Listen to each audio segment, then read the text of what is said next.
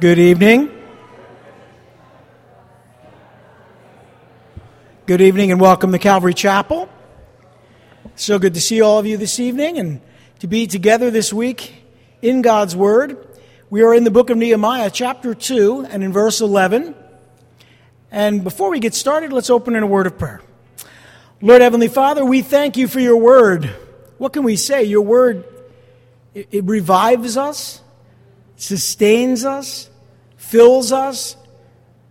Oh Lord, your Word is powerful. It's alive. It's able to touch our hearts in a way that nothing else can.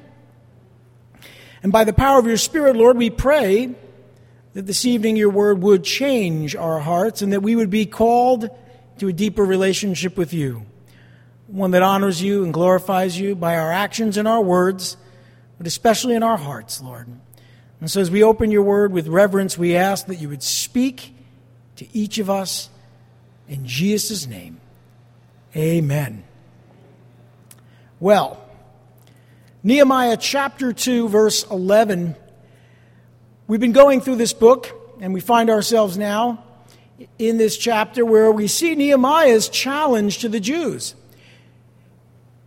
He's going to challenge the Jews to rebuild the wall of Jerusalem. And I want us to look closely at his leadership style and how he goes about challenging them to do the work of God.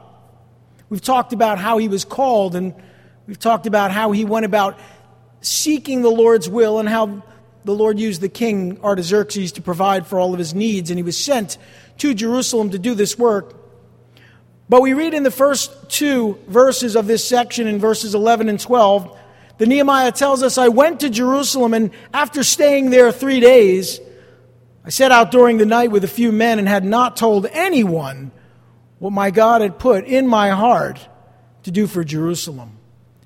There were no mounts with me except the one I was riding on. The first thing I'm struck by as I look at this is Nehemiah's discreetly, and I highlight that word discreetly, examining the wall. He's about to look at the wall. He's going to check it out. He's going to look over what needs to be done. And the first thing I'm struck by is this is a man that waited months, prayed months, journeyed perhaps months, or at least weeks, to get to Jerusalem. He has everything he needs. God has confirmed it over and over again that he's not only called, he's gotten there safely, he's been sent and supplied. And you would think, as most of us would, arriving in Jerusalem, that he would, being the kind of man he is, get started on day one. A lot of our politicians like to tell us, when I get elected on day one, I'm going to do this and do that. The thing we know about Nehemiah is he was not an impetuous man. He was a man of patience and contemplation. How do I know that? He waited 3 whole days before venturing out to even look at the wall. What was he doing?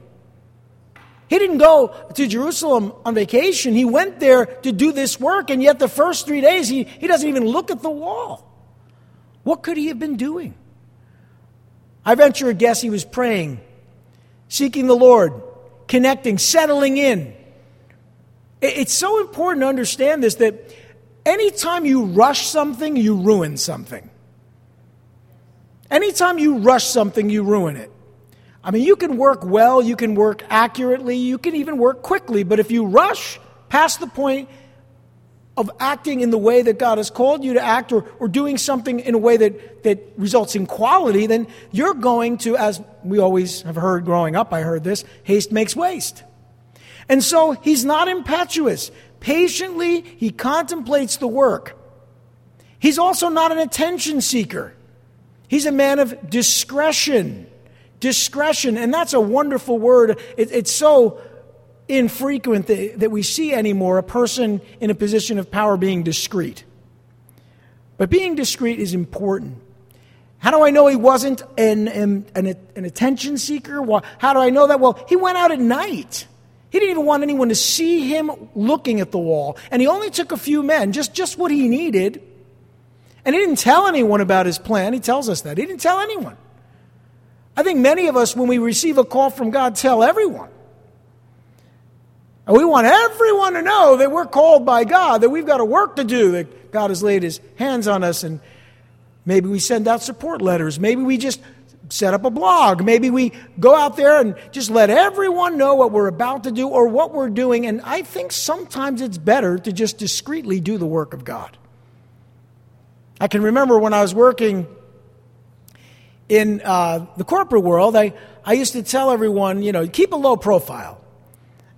You really want to, like in a foxhole, keep your head down. Because you know what happens when you don't, right? You just get more work, number one. And you might get credit, but more often than not, you get the blame. So keeping a low profile, that's something that you want to do. I am not one of those people that wants everyone to know what I look like or who I am. I go out of my way to make sure there are few, if any, pictures online of me. If you've posted them, shame on you. I don't have a Facebook page or an Instagram account, and I don't have any pictures of me on our website. We don't want to scare anyone away. I think that realistically, when you do that, when you bring attention to yourself, when you get out there and you make it about you, you run the risk of being distracted. And I think it's better to be discreet. After all, God rewards us not on the basis of what we talk about, but what we do. And we don't do it to bring attention to ourselves. I love this man, Nehemiah. He goes out at night, doesn't want everyone to know. He's not telling everybody what's going on. He doesn't even tell anyone that he's going to rebuild the walls of the city. He guarded what God had put in his heart to do for others. And I think we should do that. We should get into the practice of guarding the things that God speaks to us, not broadcasting them or posting them online or writing a newsletter to let everyone know what God is doing, but realistically being discreet and just doing the work of God. He only took his own horse, his own mount, because he didn't want to bring attention to himself. Now, what did he do? Why did he go out there? I mean, why go out there at all? Well, in verses 13 through 15, we read that by night, Nehemiah writes, I went out through the valley gate toward the jackal well and the dung gate, examining the walls of Jerusalem, which had been broken down and its gates, which had been destroyed by fire. Then I moved toward the fountain gate and the king's pool, but there was not enough room for my mount to get through. So I went up the valley by night, examining the wall, and finally I turned back and re-entered through the valley gate. He tells us exactly what he did. He tried to get around the city to survey the damage to the walls and try to figure out exactly what needed to be done. He knew that the walls were broken down and the gates were burned with fire. He knew that when he was serving in the court at the citadel of Susa in Persia. But he needed to see for himself. He wanted to inspect the wall. And what did he find? He found that it was in desperate need of repair. He found the wall broken down, its gates destroyed by fire. He knew that a rebuilt wall would provide protection from the enemy and security for God's people. And he was going to build that wall. And he knew that installing a gate would allow them to control who entered the city. You know, if you put up a wall but you don't have a gate, you can't get in, right? But you also can't control who comes in and who goes out. So the gates were necessary. He needed to rebuild the wall, install the gates. And then he also found that the road around the wall was filled with debris. I don't know about you, but especially over the last couple of years, I've noticed our roads have been really in disrepair. And sometimes you're driving down the road, you hit something and you realize this debris. I mean, I've had so many run-ins with road debris over the years. Things kicking up and hitting my car. And you certainly realize it when you look at a road and you see the potholes and you see all the debris. You realize at a certain point, it becomes impassable. When we were in Cuba, I guess it might have been the second time recently. I've been there 3 times, but the second time my wife and I went, I think was 2017. I think it might have been that time. We ended up staying on this, or in this church, actually. And while we were, or maybe it might have been 2015, I can't remember anymore. I'm getting old. But I do know this, that we stayed in this church, and while we were in the church, there was a road that had just been completely neglected. I mean, basically there was like a pile of dirt in the middle and grass was growing out of it. You couldn't even pass through that street. So if we were getting dropped off there, they had to kind of park on the side and we had to find our way in. But you couldn't just drive through. It was in complete and total disrepair. The road was not passable. Well, the road that Nehemiah found was filled with debris. And this is the road that went around the wall. You needed that road cleared in order to repair the walls. But the road was not accessible. And he knew that accessible roads would allow them to move freely around the city. So he's thinking, okay, I got to get the walls built. I got to get the gates. I got to clear the roads. All of this needs to be done. He's taking inventory of all that needs to be accomplished for him to fulfill his call. And then the wall and the gate and the road are not just things that he needed to do. I believe they're also pictures, metaphors, if you will, of the things that we need to change or repair in our own lives. I'll give you an example, the wall.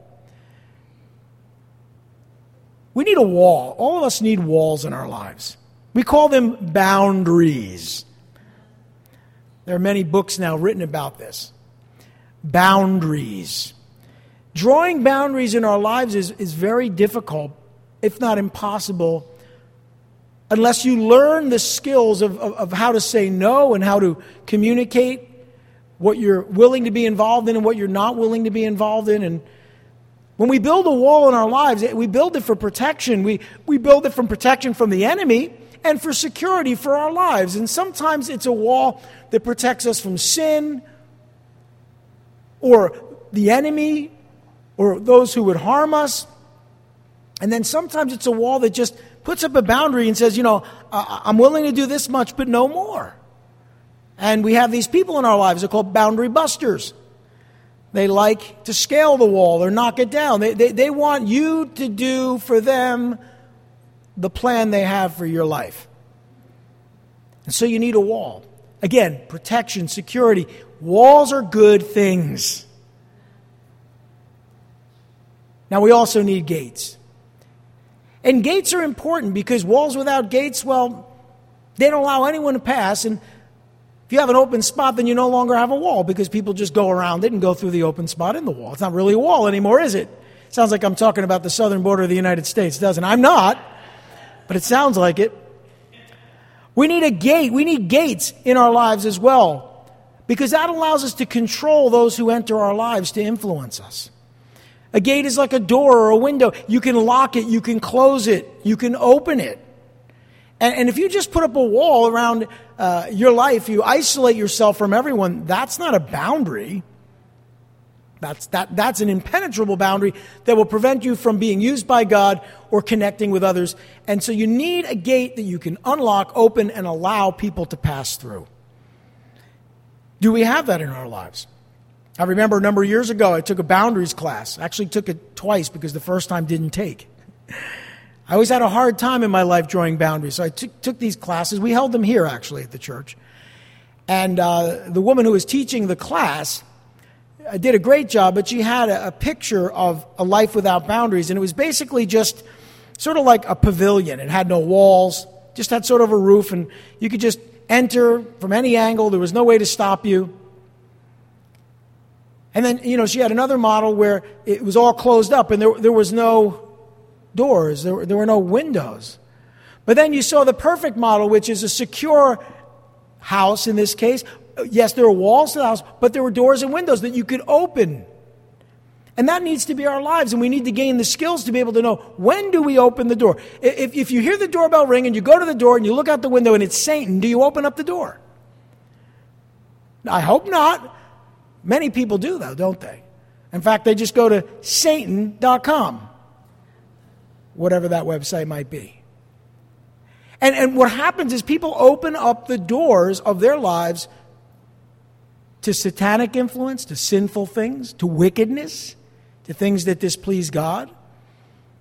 But if we have a door, if we have a gate, we can shut that gate. We can shut that door.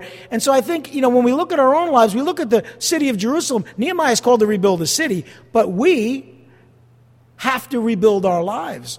Our walls have been broken down. Our gates have been burned with fire. And as far as the roads in our lives, listen, We all need roads in our lives, paths, and that provides the freedom to follow God's call. So if there are areas in your life you'd like to walk down, but there's too much stuff, there's too much debris in your life, there's things that need to be cleaned up that would prevent you from traveling in the direction God has called you to go, you need to remove those things from the road so you can pass. And I think about how many people don't serve God simply because there are too many things in their lives, too many distractions, too many things they've gotten involved in that keep them from doing the things that God has called them to do. Obstacles, we might call them.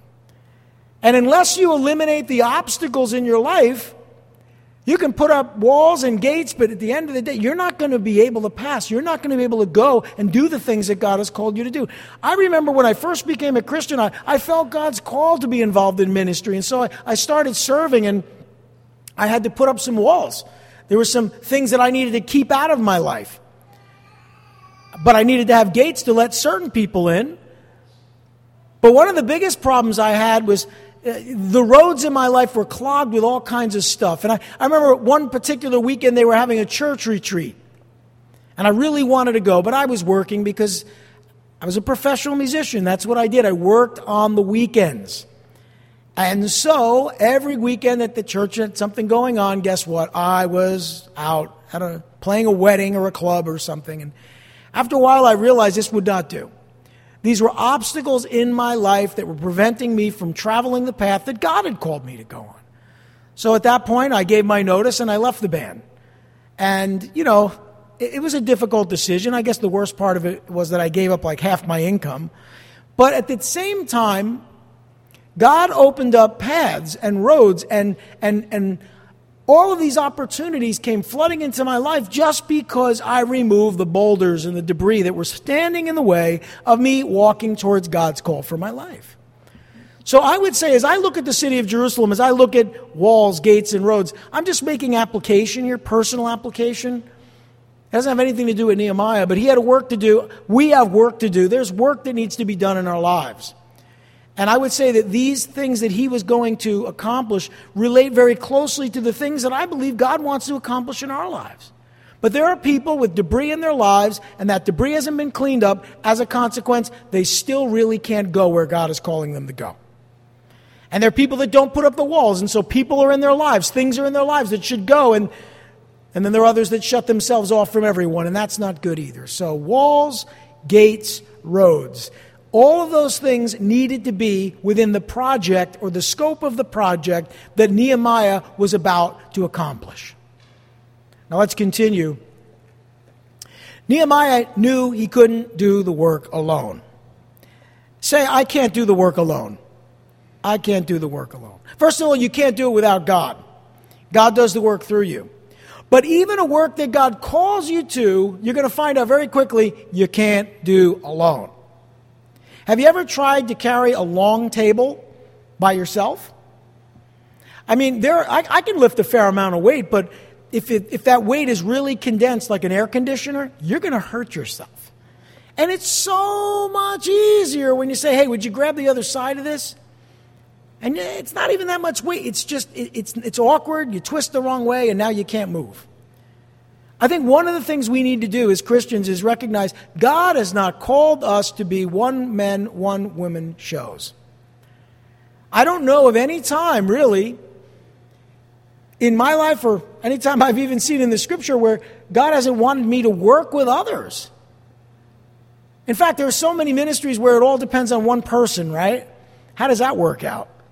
It almost never works out well. So Nehemiah realized this is a big work. God has called me to this work, but he hasn't, turned me into Hercules, and now I'm going to suddenly be able to lift all these boulders myself and do all the work myself. We're going to see that his gifting was administration, and one of the things he was awesome at was getting people involved. But he also served. There's some people that are very good at getting everyone else to do the work. But it's a combination of doing the work that God has called you to do and getting others to do the work that they're called to do. One of my favorite things to do in ministry is to connect people.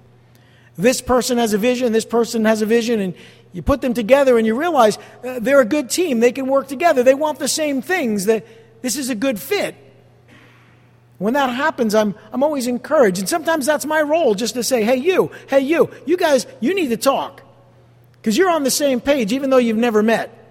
I did that recently with 2 individuals who were involved with Calvary Kids on Wednesday nights, and it's been working out great. And it gives me such joy to see people fulfilled in their gifts simply because I looked and I recognized these 2 individuals should be working together. So sometimes, like a Nehemiah, you see things and you encourage people and they do the work, and that's a good thing. But a lot of times you need to roll up your sleeves as well and do the work alongside of them. One of the things that's rather discouraging is when someone is called to do a work and actually they get everyone else involved, and then they just sort of sit there and they're the foreman. They just sort of watch as everyone does the work. I don't think that's very encouraging. Nehemiah challenged the Jews to rebuild the wall of Jerusalem. Oh, he was going to spearhead the project. He was going to lead it. He was going to be involved. But he challenged the Jews. Look at what happened in verses 16 through 18. We read, the officials did not know where I had gone or what I was doing, because as yet I had said nothing to the Jews or the priests or nobles or officials or any others who would be doing the work. And now we get some insight as to why he hadn't said anything. Because he didn't want the message to get ahead of him. You see, it's so important that we realize if you're going to inspire and encourage people to do a work, you need to handle that properly. There's a détente. There's a way to communicate that. There's a necessary process that you have to take. You can't just blurt it out and say, you guys, wait till you find out what you're going to do.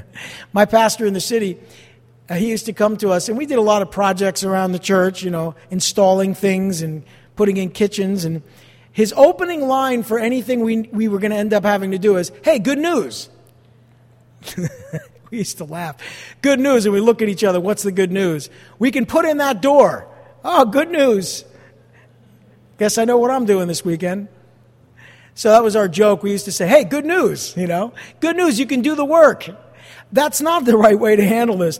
What Nehemiah did, he took the time. He calculated how he was going to present this vision. He didn't just blurt it out. In verse 17, it says, then I said to them. So you see, there was a time where he kept it to himself, and now we begin to understand, what was Nehemiah doing for 3 days? He wasn't just praying, he was planning. He was crafting his presentation. He was learning about the work so that he could present the work so that the work could get done. And so it says, then I said to him, you see the trouble we are in. Jerusalem lies in ruins and its gates have been burned with fire. Come, let us rebuild the wall of Jerusalem and we will no longer be in disgrace. I also told them about the gracious hand of my God upon me and what the king had said to me. And they replied, let us start rebuilding. So they began this good work. I want to say like, huzzah. Reminds me of that Braveheart moment. Sons of Scotland, Where you come out and you have to inspire an entire army to stand for what's right and perhaps give their lives. You don't do that lightly. You don't just say, hey guys, could get ugly. Some of you guys aren't going to make it. That's not an inspiring speech. I often think of what the coach or the head coach has to say to the team in the locker room at halftime to inspire them to come back out and not give up. It's a skill, it's a gifting, a leadership gift to be able to present a vision in a way that makes people realize this work needs to get done. And that is a gifting that Nehemiah had in spades. So what we see here, he waited for the right moment. Are we good at waiting? Probably not. Most of the time, I just can't wait, I got to tell you. Nehemiah waited for the right moment to challenge the people to rebuild the wall. He understood the importance of timing, and he was sensitive to others. Timing is everything. You can tell a joke, and if your timing's off, it falls flat. If your timing is off on your car, if your car is not running with the proper timing, it overheats. The engine could seize. Timing is a delicate thing. It has to be just right for everything to work.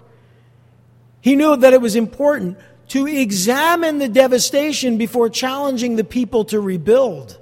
There's lots of people that have no idea what they're up against, and right away they start enlisting people to do a work, but they haven't even thought about what was involved or what was going to be involved in the work.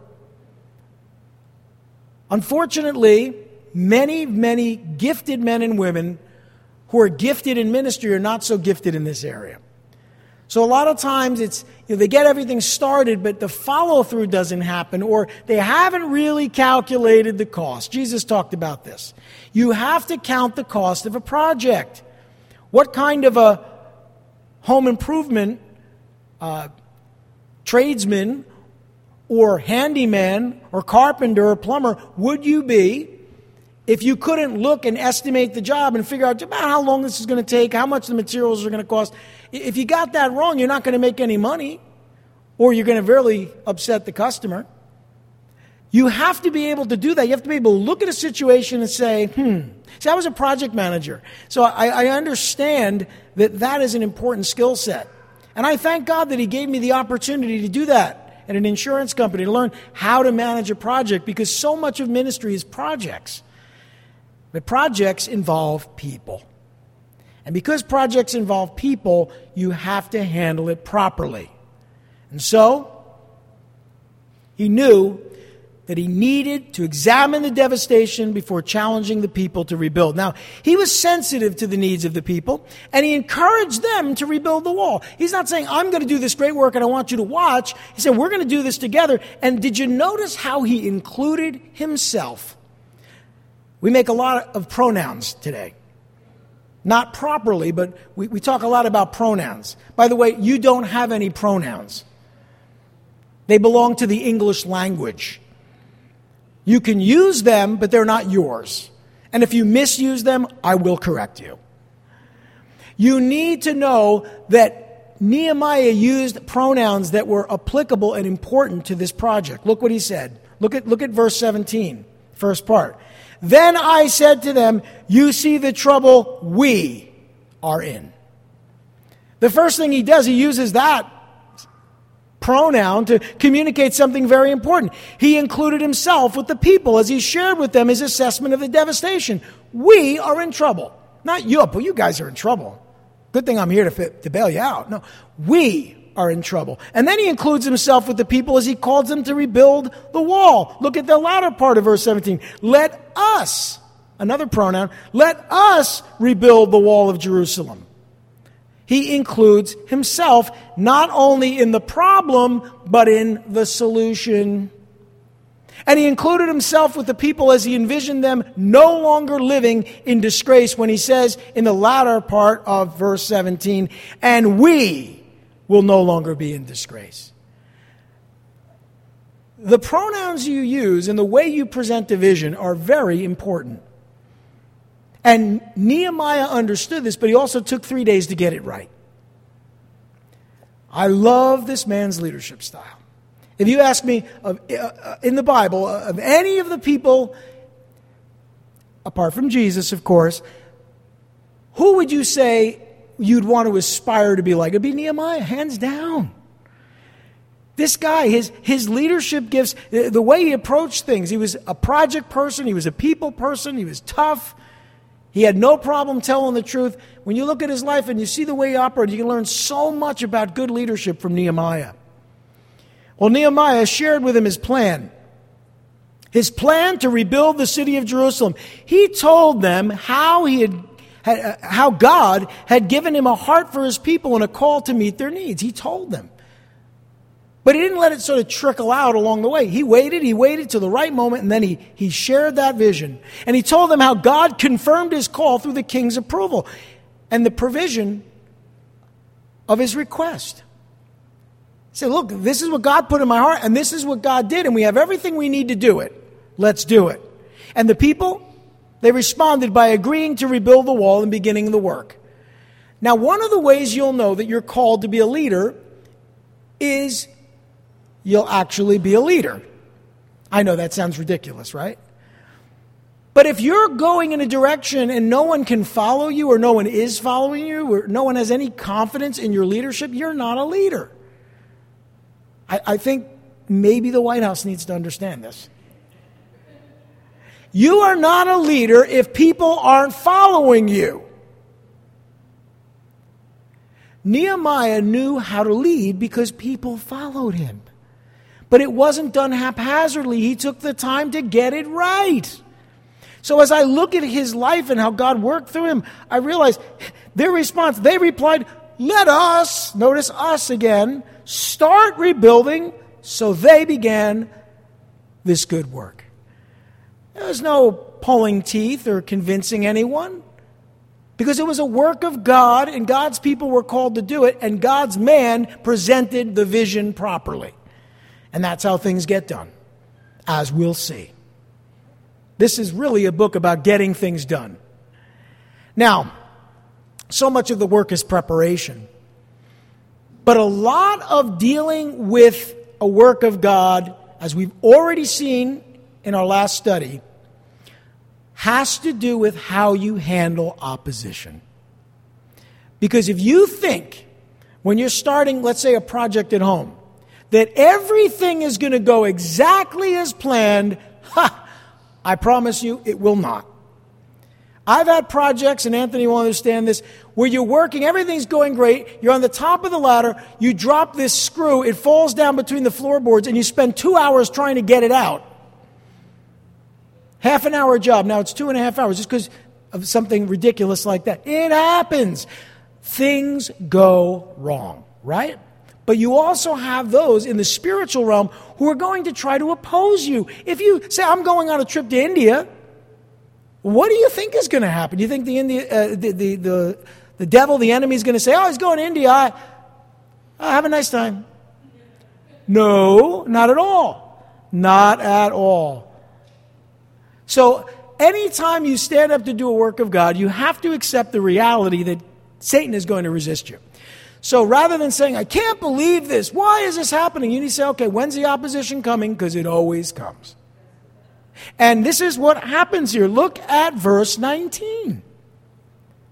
But when Sanballat the Horonite, Tobiah the Ammonite official, and Geshem the Arab heard about it, they mocked and ridiculed us. What is this you are doing, they asked. Are you rebelling against the king? Now there's your opposition.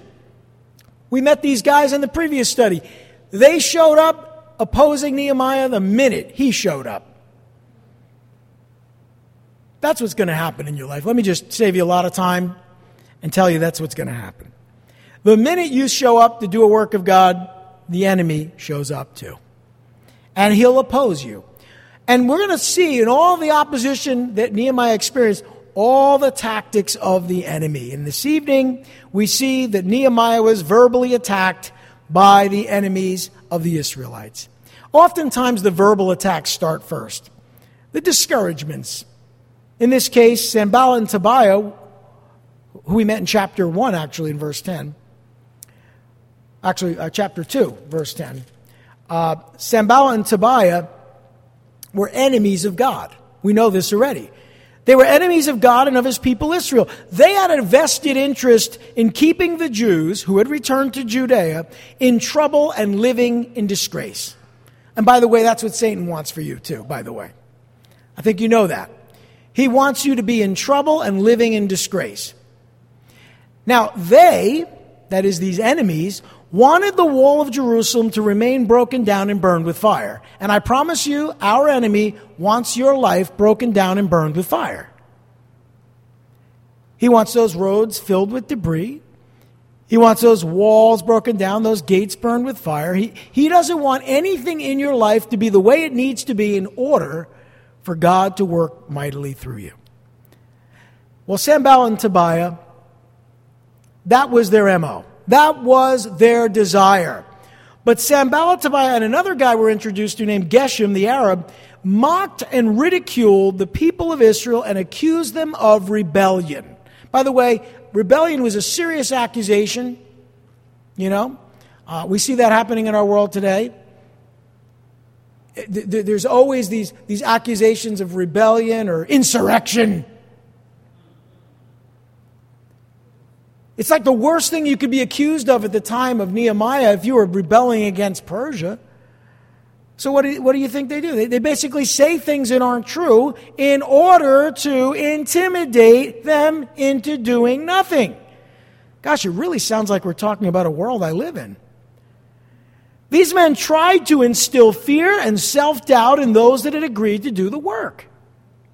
That was their hope, with ridicule and mocking. And they questioned their loyalty to the king who had approved and provided for their work. You see, the enemy, so much of what he does to oppose us, it's not even real, it's virtual. He just says things. Gets inside of our heads and tells us things that aren't true.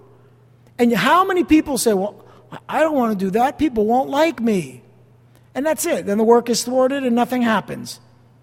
And you live your life a spiritual failure because you listen to the voice of Sanballat, Tobiah, and Geshem, who are the enemies of Israel.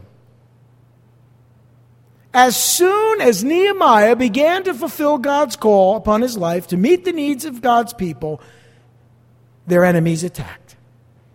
So don't be surprised when it happens to you. Our enemy will attack anyone who will agree to do God's work. A person that does God's will and begins God's work will withstand the attacks of God's enemies. It's just that simple. Expect it. Wait for it. Wait for it.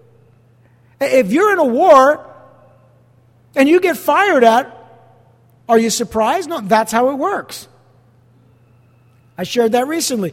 If you're in a war and you're holding a gun and you're on the front line and someone shoots at you, you don't stop and say, I can't believe they shot at me.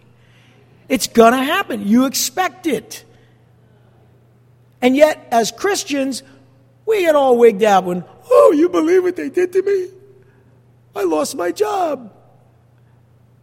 They didn't like me. My family's not inviting me for Thanksgiving. I'm being persecuted. Yeah, well, I guess you could call that persecution. I wouldn't. But a lot of things happen in our lives when we stand up for God. I mean, let's be realistic. In our world today, when you stand up for what's right, do you get attacked? Absolutely.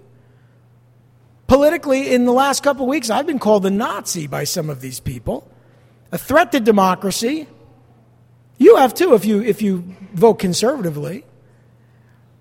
It's been suggested the way that our values are in our nation are a threat to our way of life. One guy even said, I guess it was Clyburn, said, it could be the end of the world. No hyperbole, no. They sound like these guys ridiculing and mocking, using hyperbole, saying things that aren't true. Why is that? Wait, let's stop for a minute. Could it be Satan? Could it be our enemy? See, I've learned to recognize the voice of the enemy. He sounds like this, like Sanballat, Tobiah, and Geshem. And so when I see people in the world do the same things that these men did to Nehemiah and the Jews, I know what I'm dealing with, and I pray. I pray for God to deal with it. And you're going to see that's exactly what Nehemiah did. He answered them by saying, look at this, I answered them in verse 20 by saying, the God of heaven will give us success. We, his servants, will start rebuilding. But as for you, you will have no share in Jerusalem or any claim or historic right to it. The Arabs today need to see this. Those that oppose the Jews and feel that Jerusalem doesn't belong to them need to read that. Because the historic claim and the right to Jerusalem is with God's people. Not because they deserve it, but because God says so. Now, Nehemiah confidently answered the enemies of the Israelites. And he didn't do it in the flesh. He did it in the spirit. Notice he answered them, the God of heaven will give us success. He didn't answer them and say, come over here and say that to my face. You know? You said, what? You talking to me? You know, it was none of that. It was God. The God of heaven will give us success. See, he invoked God. And that's what I think we need to do when the enemy attacks us in our call. When we're called to do something for God, and someone says, what, are you crazy? What are you? You're going to India? You going to El Salvador? You doing what? The God of heaven will give us success. That just sort of deflates the enemy's attacks. It deflates it. There's nothing to it then because you're looking to God. And God is greater than all. If God is for us, who can be against us? Amen? Nehemiah was confident and he answered the enemies of the Israelites. He looked to the God of heaven to give them success in their plan to rebuild the wall. And he boldly proclaimed their identity as God's servants and reaffirmed their commitment to rebuild the wall. We're God's servants. This work is going to get done whether you like it or not. And he defiantly rejected these men and their share in Jerusalem or any claim or historic right to the city. This does not concern you. And he openly exposed these men as the enemies of the people. Well, I think we've been given some insight as to how to persevere in the face of enemies. And also how to begin a work or start a work of God or a work that God has placed in your heart. There's so much to it. That's why you just don't jump into it. Because the opposition is going to come. And if you don't have a good answer, if you don't have the right heart, it's going to blow up. Nehemiah challenged the Jews, and the Jews responded to the challenge. That is the confirmation of a work of God.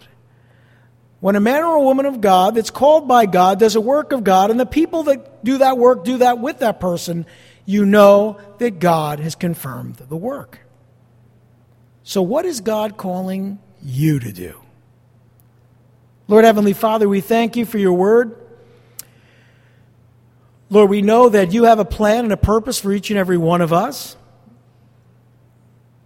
Lord, may you touch our hearts and lead us and show us, direct us, and then give us the insight and the understanding. Help us to slow down long enough to hear your voice and to follow your leading. And give us success, Lord. Success in doing the work that you've called us to do. Each of us in our ministries, in our families, in this church, in our outreach ministries, missions trips. Give us success for your glory. We pray in Jesus' name. Amen.